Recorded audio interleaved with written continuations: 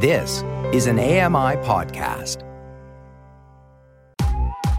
I'm Kelly McDonald. I'm Ramya Amadin, and this is Kelly and Ramya.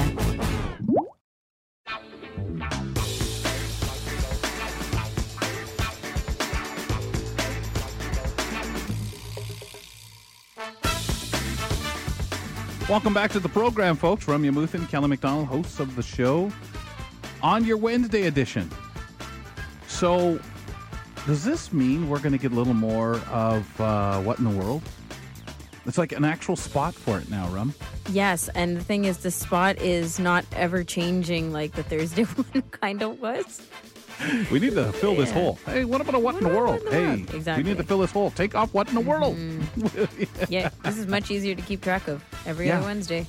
Really cool. You'll notice that, folks, some of the schedule changings we're making with the program. So just ride along with us. We'll get everything settled in and just trying to, of course, streamline Kelly and Company. Away we go. That's Ramya Muthan. She's at main campus in Toronto. Kelly McDonald here at the home studio, London, Ontario. And speaking of said segment, let's welcome in Grant Hardy, reporter, and our producer from Kelly and Company, Jeff Ryman, for What in the World. The defendant's guilty verdict in a firearms case can't be automatically reversed just because the judge dozed off. The cries were that of a 40-year-old parrot named Rambo. Let me out. Some of it weird, some of it just crazy. This is What in the World on Kelly and Company. Mind-boggling. Fellas, welcome back to the program, and we do this now every other Wednesday on the show. At this time, we call it What in the World. Jeff, I'll let you take lead. Yeah, it sounds like the what would we call it? The summer stir fry is coming to a conclusion, and the fall refresh has begun. So stay tuned, folks. Lots of interesting changes coming up on the show, including What in the World basically being a regular staple now every other Wednesday. So woohoo! Yeah. Guys, I was able to find some fun articles, or at least fun stories today. I don't know how in tune you guys are with reading dictionaries or the Merriam-Webster dictionary and how they come up with new words every couple of months or phrases. Tell me this is a rhetorical question. Yes, it is. Okay, great. I don't think anybody really reads. You guys don't read the dictionary for bedtime reading? Oh, no. Maybe the Urban Dictionary when my brother says something that I have no clue about. I just pretend like I understood the context and then go later. Good old Urban Dictionary. But I'm talking about a legitimate dictionary, the Merriam-Webster dictionary. And it is that time of year when the words pumpkin spice are on many of our lips, not to mention in many of our coffee cups. So it should come as no surprise that it's amongst, yes, some of the words added to that dictionary. Wow. This month alone, just this month, so September only, the dictionary has added 370 words and phrases.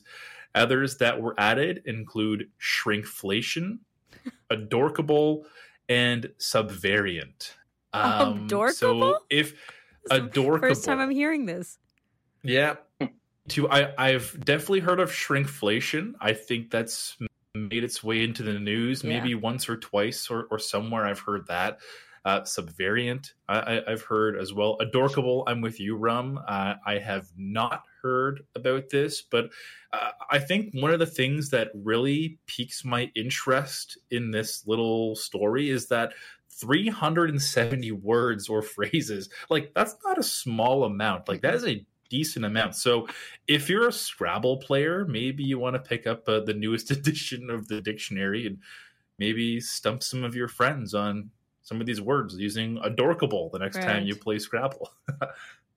Yeah, it's really interesting. So I want to ask you guys if you think that it's nice the way that they've headed with the Webster dictionary having a bit of a sense of humor, or if you think that this is necessary at all. Now, it's obviously cute and it's obviously funny, but, you know, like, it's a story, right? It's a headline, Grant?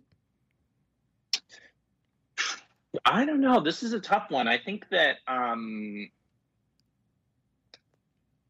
I don't know how I feel about this. I think that there are some things like pumpkin spice. I feel like those two words can kind of stand on their own. I'm not sure we need sort of a whole other entry here, but I guess language is really does reflect part of our culture and, you know, part of our time. Like, I remember having a discussion actually in the Vancouver Bureau back when we had an office, and I asked someone, you know, deglobalization or like unglobalization, is that a word? Right. And we're kind of like, I guess it kind of is now. Like, it wasn't really a concept earlier, but now suddenly, you know, with England leaving the EU and, you know, this and that, it's actually kind of a new cultural concept. So in a certain sense, language does have to evolve with the times. I'm just not totally sure the dictionary should be reflecting, let's say kid culture. Right. What do you think? Yeah,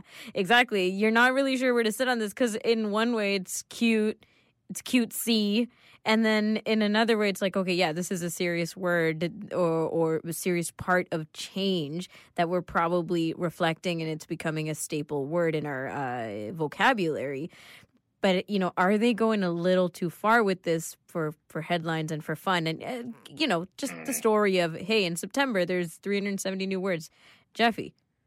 Yeah, you know what? I'm kind of torn like you guys in this. I think there's a time and place for where these words can find their way into a dictionary. Maybe it is Urban Dictionary, or like, you know, but the big dictionaries like Oxford and Merriam-Webster, I think should be solely for words that, or phrases that aren't pumpkin spice. Like I feel like it's almost a little irrelevant. I don't know how many people would look up a dictionary for these. I don't know. I think it should be more professional, for lack of better words. But there. I'm not saying there can't be a fun or a more hip dictionary, if you will. But yeah, I think I'm sort of in between here. Yeah. I think I'm leaning more towards they shouldn't be in there. But you know, I'm fine. I'm fine with this because it is kind of fun to talk about. But in a professional dictionary, I think that I know you right? can just post these on Urban Dictionary. This is the most serious we've gotten on a What in the World conversation. Leave it up to me. But yeah, it's true. Like with the illegitimate words that are just there for fun, like adorkable, you know, should Merriam-Webster be taking part in that kind of silliness? I don't know. But anyways. Yeah. I got another one here. Yeah. Go ahead, Grant. It'd be pretty amazing to use adorkable on a university, English essay or something, and then peer say, reviewed. well, you have to accept this. It's peer reviewed. It's in the dictionary. Go ahead, Jeff. Good point. That is a great point. I'd love to see somebody post a picture of that saying, here's my final essay, and I've used adorkable in it. That would be quite funny. But I want to switch to the UK, and it's to do with traveling. And as somebody who used to take the train to get into work basically every day or get to school every day for about 5 years or so, you see some really weird things that people do on the train. I've seen people do their makeup or their hair, and I'm not saying there's necessarily anything wrong with that, to each their own. As long as you're not bugging me, I'm completely fine just looking out the window or reading a book or listening to music. But you do definitely see and hear and maybe even smell some really weird things, and that's exactly what happened to one person who was on their commute into work. And this person encountered somebody else opening a can, or a tin, I should say, of all-day breakfast. Now, I believe this is a UK thing, so I did look it up, what an all-day breakfast is. So it comes in a can, like you get a can of beans or a can of tomato soup in, and it is quite disgusting. In my opinion, it says for an all-day tasty filler, it has, this is all in the same can, baked beans, sausage, mushrooms, pork, egg nuggets, and bacon. So apparently this gentleman encountered somebody else, open a can of all-day breakfast, and proceeded to eat it. And it was also stone cold. I'd assume that you would typically heat that up on the stovetop. Instead, this person opened it cold on a train, and I can only imagine the smell that was going through rain. This one might take the cake. Like I said, I've seen some people do some weird things, eat some weird things on the train, but I've never seen anybody open a can of something and cold. This is just a little bit ridiculous, and I almost feel bad for everybody else that was on the train because, that smell was probably a can rancid. Opener, right? I think it might be like a pull-off. Can opener. It could be a pull-up as well. It could like be like a tuna can type situation. Yeah, I don't know, man. I'm caught up definitely on the scent, the aroma of this beautiful all-day breakfast, and the combo, especially because it's the. I'm saying TTC, but you know what I mean? It's public transit, and someone's opening up baked beans and eggs and sausage and bacon. I am good. I'm good. Yeah, no thanks. Grant, have you ever experienced anything like this? I have to tell you guys, I like to consider myself easygoing in some respects, but I have some food. This is why they tell you not to eat on transit. Yep. I have a few food sensitivity issues, especially to smell. And I'm also not really very good at sort of hiding my feelings. People tell me that my face is very, what's the word? Opposite of opaque. My face is very transparent. And, expressive. It's easy. Yes, thank you. And it's easy to tell what I'm thinking. And I can just imagine myself sitting there feeling nauseous, my face going into some bizarre facial expressions that would make you guys proud, and just not knowing how to get out of that situation. So I really, really feel badly for those other individuals, the transit. I hope they had a good reason for needing to eat that right then. That's true. Like, if we're gonna lean on empathy, I hope that this, not hope, but maybe it was the person was really, really hungry. They had no other choice. It was the first thing they could grab out of their bag. And because hey, I've lived the transit life, man. Like, I will tell you, I've gotten off trains just to go get myself a McDouble or something because I just couldn't. I was horribly hungry. But yeah, it sucks still. Still sucks. I think sucks. I think a granola bar may have been a better option for this gentleman, right? Who maybe easier, requires no utensils, doesn't need to be heated up, probably the smell doesn't come in a can. Basically non-existent. And the thing is, we smell food on transit regardless of people eating it or not. Maybe you're carrying takeout, right? And we've smelt it. But I'd rather smell like some food going by where I'm going, oh, that smells yummy. Yeah. I want some of that KFC, sir. Not this situation. Get it away from me. I tend to agree with you there. Also, one quick side story. Back when I did take transit, I saw somebody clip their nails. Like they pulled out a nail clipper. And not just their fingers. They did their feet. They did their toes as well. I couldn't believe it.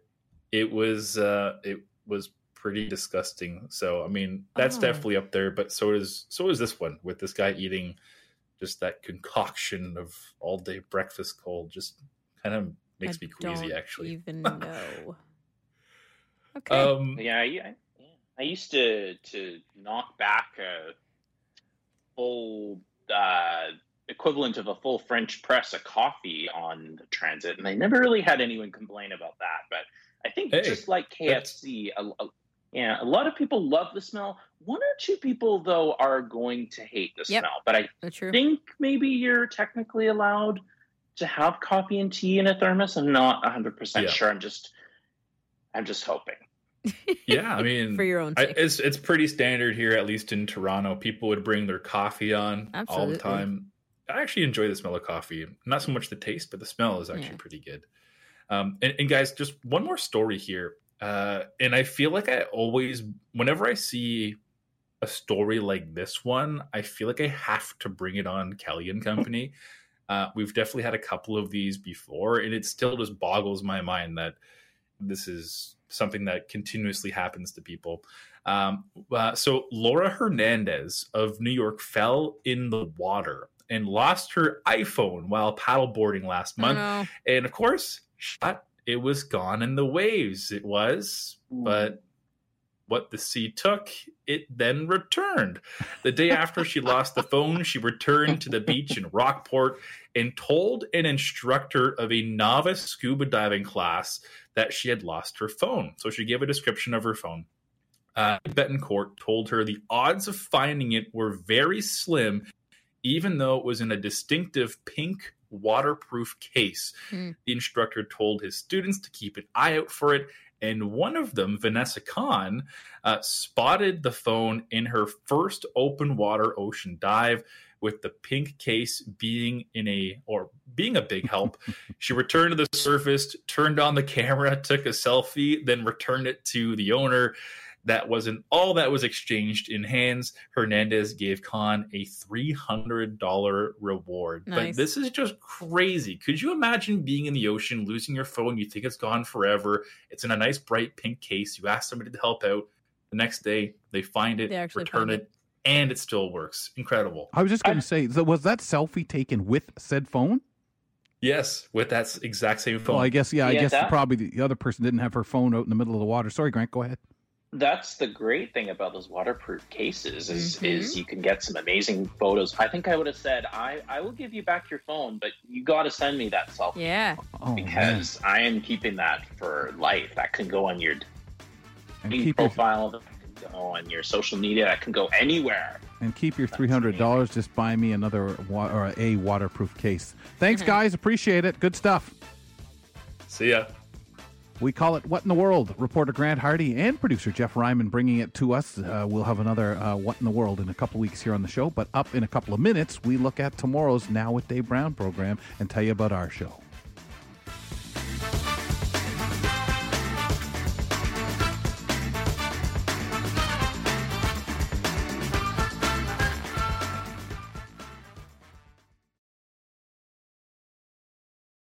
Join me every couple weeks for the Outdoors with Lawrence Gunther podcast, where we learn about outdoor tech and tips. Plus, we look at news affecting the environment. AMI's Outdoors with Lawrence Gunther is available from your favorite podcast provider.